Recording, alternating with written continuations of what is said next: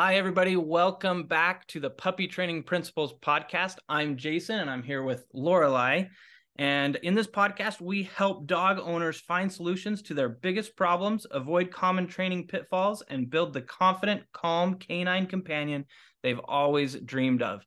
And today, we're here with special guest, Maria, and she worked through our program to train her dog, Winnie.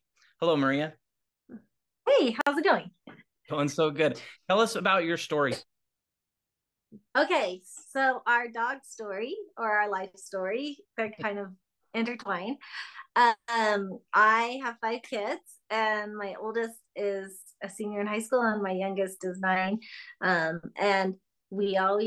our youngest has special needs, and we had always intended on getting a service dog, but we just didn't know where to go and didn't know. I've never had a dog, like didn't grow up with one, wasn't the person who went to family parties and was like, loving on other people's dogs. I was a little standoffish. But Yeah. And what about your I no, we're not like the immediate dog lovers. We're not anti-dog. We just weren't like, we'd never, other than having a service type dog, we'd never thought about having one as a pet. And probably the biggest deterrent to me was like young example when I was little, right? Like everyone has those experiences where you go to a friend's house and the dog's crazy, or I don't know. It was a turn off. so when you were little, you didn't like them either. You had bad. I can't like say this was the singular experience, but I didn't have one that I was like, oh my gosh, I love that dog, except actually, I will say this. I played the harp, and started when I was 5 years old. And the only dog I ever really loved was my harp teacher's dog, who would come and sit in the studio. And it was this golden lab. Anyway, she was so nice. That was the only dog I'd be like, oh, okay, I can pet that dog. So fast forward to this last summer, and the Utah Parent Center reached out to us. Somebody had a dog that had been claimed and then in their litter, and then they, for whatever reason, couldn't come and pick it up. So they contacted the Utah Parent Center and said, we want to give it to a family that has special needs. And they contacted us, and I was like, oh my gosh, I don't know, like, this isn't a service dog. But truthfully, at that time, I didn't really know the difference between a true service dog and a therapy dog and like a family dog. I just thought they were all kind of lumped in the same thing. So I talked to the breeder, and I don't know, we just finally decided maybe this would be a good fit for our family. And then we enter Winnie, and she was 12, almost 13 weeks when we got her. So she'd kind of already been like into the kennel a little bit and stuff. But breed that she's a mini golden doodle, and so that was nice because she doesn't shed. And I mean, I don't know. And it's funny because I think we had like 4 days in making this decision, and I did like my intense, like, called every person I knew that had a dog. Would you do it? Would you not? Because and then I did the stupid thing of like KSL. I'm like, whoa, these dogs are really expensive. Like, somebody's just gonna gift this to our family. I felt like a huge responsibility that somebody was gifting us. Yeah, you start looking at the classified ads, and you can see. Yeah, and you're sort of going, oh my gosh, I don't. And such a lovely family. The breeders, we met them, they were great. And then so we got her home, and I just felt this immense like, oh my gosh, what did I do? I don't know. I mean, nothing. Like, we went to PetSmart the day before, and the girl gave us like what we should have, and $200 later we walk out with like, I don't know what. So probably did all of the wrong stuff. And I remember the night before going and picking her up, like waking up in the middle of the night and like Amazoning, like, what, wait a minute, what do I need that dog that like has a heartbeat that you put in the kennel? Like, I did nothing. So I was really really ignorant. But the breeders were super nice and gave us the bag of, Costco food. And I mean, I asked the dumbest questions. I think I asked like, how often do you wash their bowl? Like, how often do you give them a bath? Like, and it was like having a newborn. And then you get home and you're like, oh my gosh, I don't know what I'm doing. So, but I also question I could think of, and I still don't know what I'm doing. And I talked to all these people. I talked to one trainer type person who told me it was the dumbest idea. Like, I can't even believe you're gonna, put a golden doodle in with a son with autism. Like, she was pretty vocal about how small dogs are good for families like us. And I don't know why, I just sort of was like, oh, well, maybe we just have different personalities. We're just different people, so anyway, gratefully went on, and we brought her home. And then I realized she had like somewhat of a foundation, and I just didn't want to mess it up. Like, I didn't want to screw it up. So I Googled dog trainers in our area, and you guys popped up, and the reviews were phenomenal. And I called like the next day. I mean, I don't think we'd had her for 24 hours, and Brittany picked up and was like, yeah, we had a cancellation. And I'm like, great, we'll be there. So because I truly just did not, I had no foundation myself of how to like when you have a child, chances are you've grown up with other kids, or you've at least held a baby before. Like, I had nothing. So that's how we started. And yes, and it worked. It was great. We started with puppy. Yeah, we started with Winnie at 12 and a half, 13 weeks. And she, I must say, she's a really nice, like, we never had to wake up in the middle of the night, because she was probably older than maybe what people usually get if they get, I don't know. It seems like they get them younger. So and I probably did this wrong, but I also, the first night, put her in the kennel, because they said she sleeps in the kennel. And I was sort of like, peace out, I'll see you in the morning. Like, please let her be alive. And I just kind of thought, my kids, when they were little, like, you'd have the baby monitor going, but you kind of, I don't know. Our kids never slept in our room, so I kind of took the same result of like, my dog doesn't sleep in my room also. So anyway, that was a good idea. That was move. Great intuition right there. Well, there you go. Thank you. Thanks. Because I was, you read all about things and you're thinking, oh my gosh, am I gonna mess it up? I don't know. So and we tell people all the time, like, people will say, well, can my dog sleep in my room with me? And the answer is like, yes, but not yet. Like, you need to start without that, so that you can have that, and without it as well if you need it. But if you always start with your dog in your room, then you start getting separation anxiety in a lot of cases. Not always, but in most cases. So you did it right.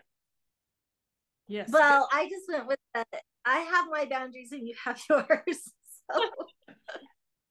So there we go. And she's been great. Like, we have never really had, I mean, knock on wood, we're super lucky.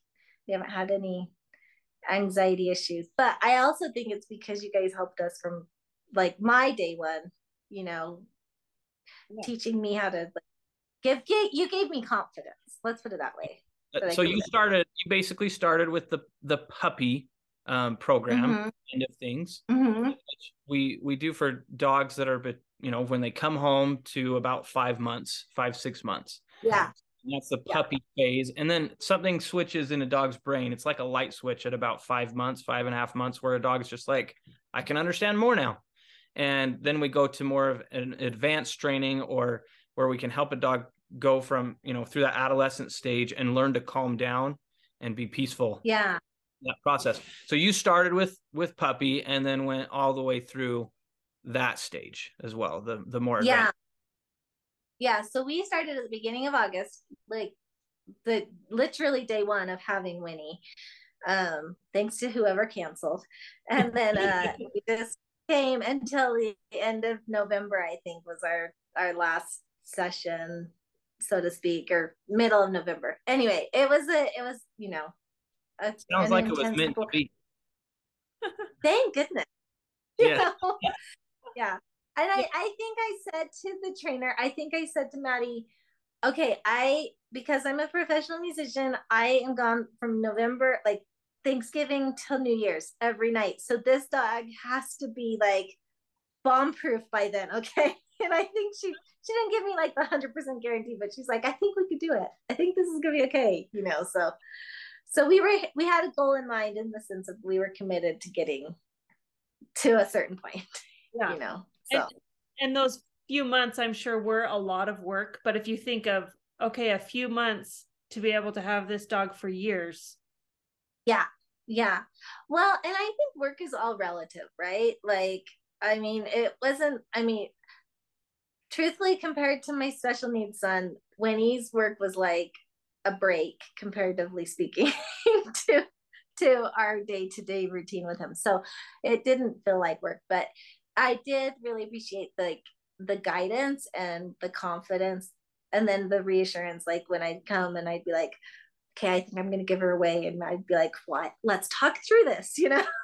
And that was nice. It was nice to be able to check in with somebody like who could just say, no, you're doing okay, because Yeah. I needed that as the person. Well, and I loved, there's several pictures you would send us and things like that of Winnie with Yeah. your, and just, I mean, that touches my heart. That's why we want to do what we do, is we want quality of life and people's home life to be better. And this experience Yeah. for the dog to be an amazing experience and the dog they dreamed of instead of a nightmare.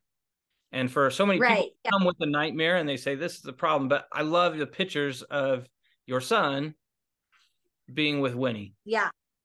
Yeah. And I have to say, like, so he's been at special needs hospital, like trainers and primary children's and all, like his whole life. And every single time a dog would come, the therapy dog would come in, he would just freeze and freak out. Like, and I'd have to politely be like, oh, thank you, but no, back away. Like, and so we really understood that in order for Winnie to have a place in our family, she had to understand that she, has a place, but she can't be the center of attention every time, because unfortunately that spot was filled. So and so she was great because she, like, by learning place and everything, like she learned really early on to be really accepting of Dawn, and that, so, and initially he didn't even want to be in the same room with her. Like, he would not, he would sit on one spot on the couch if she was out of the kennel. Like, it wasn't going to happen. And then some after probably mid-October, so 2 months maybe, that one night all of a sudden he like got brave enough to put his foot like on her foot, and I think I sent you guys that video, and it was like, oh my gosh, what is happening, so it was a huge help for everyone, like, to see progress in any way, so anyway, yeah, there you go. That's awesome. Yeah. So you were talking about some points where you had to come into training and be like, I'm ready to give this dog away. Can you? Yeah. And I'm gonna be completely honest and say I still am having moments where I'm like, this is a really well-trained dog now. I'm sure somebody else would really love this dog, right? Because I mean, that's just the reality as the mom, that I'm like taking her out, in the morning and at night, and it's one more person that I'm constantly like, well, is she fed? Is she, so sometimes I'm yeah, so sometimes I'm still thinking that, but no, I think there wasn't ever we were super lucky. I think I have nothing to compare to, but I think we were super lucky that Winnie was pretty good from the get-go. I don't know if that's her temperament or her breeding, or I don't know, or just from the get-go we had like set boundaries, but when I think the couple of times that I'd come in, I think it was more like I was ready. I think she was ready for the next step in the training, and I was sort of trying to figure out what that next step was. And And then after that session, I'd be like, okay, we have some clear objectives now. We're going to go home and, do this or whatever. So that was nice. What commands that you taught Winnie do you feel are the most useful? Okay. For sure place, like that and kennel is super helpful. So like I said, I'm a musician. I teach early morning lessons. And so we have people coming in and out all the time. And she like is a very social dog. She loves every single person that comes in. And I'm understanding that not everybody is a dog person, because I wasn't. I just put her place in my harp room and she sits at place. And sometimes she's dying to get off it, like her tail is wagging and and once in a while a mom will be like, okay, and she'll get to go and snuggle with them. But she also, that's probably the most beneficial, because I feel like she gets to sit and she'll just sit at the, foot of the harps and listen. And she's become kind of like a little mascot, for my harp studio. So in fact, somebody gave her a Christmas present. I didn't, see, because I'm not a good dog parent, but my harp students gave her a Christmas present. So yeah, I'm still learning. When your baby's like 1 and you're like, oh, you don't need anything yet for Christmas, it's fine. Or you need like this little thing or whatever. Next year I'll learn. I'll be better. But it's fine. I'm sure a lot of those kids really love seeing her. And yeah, your dog today could be Christmas if you want. They won't know the difference. So I know, right? So yeah, so I'd say place. I love that the wait command at the door when we're coming in, especially since it's been so snowy and rainy. Like that's nice for me to say, like, wait and then come through when I'm ready and can tell her off and stuff. So yeah, I would say those are my two. But we're not high quality, we don't have like shakedown or rollover or anything like that. But in our minds, that's not high quality. So yeah, we've done functional commands, right? Yeah, tricks are fun, we but have life ability commands that are super awesome. Like it's so good. Yeah. So and as you were talking about going through the training process and like me coming into a session and being like, okay, now I know clearly what I'm supposed to be working on. For anybody that goes through any of the programs, even if they do it online, puppy, from all the way from bringing your dog home to that, all the way through advanced training. So after 5 months, and that takes until they're about 7 months, every week what you're supposed to be doing. Like, here's your focus. Yeah. Here's your focus. Yeah, and I actually the videos I wasn't as good with the like later ones towards the end of the dog training ones, but the puppy ones I watched all of them, like, and then I'd be like, oh wait, I don't understand that, and I'd go back and watch, so having access to those were super helpful, like for the novice no foundation dog owner that I was, Yeah, so that was nice. You can go to it whenever you need it, right? Yeah.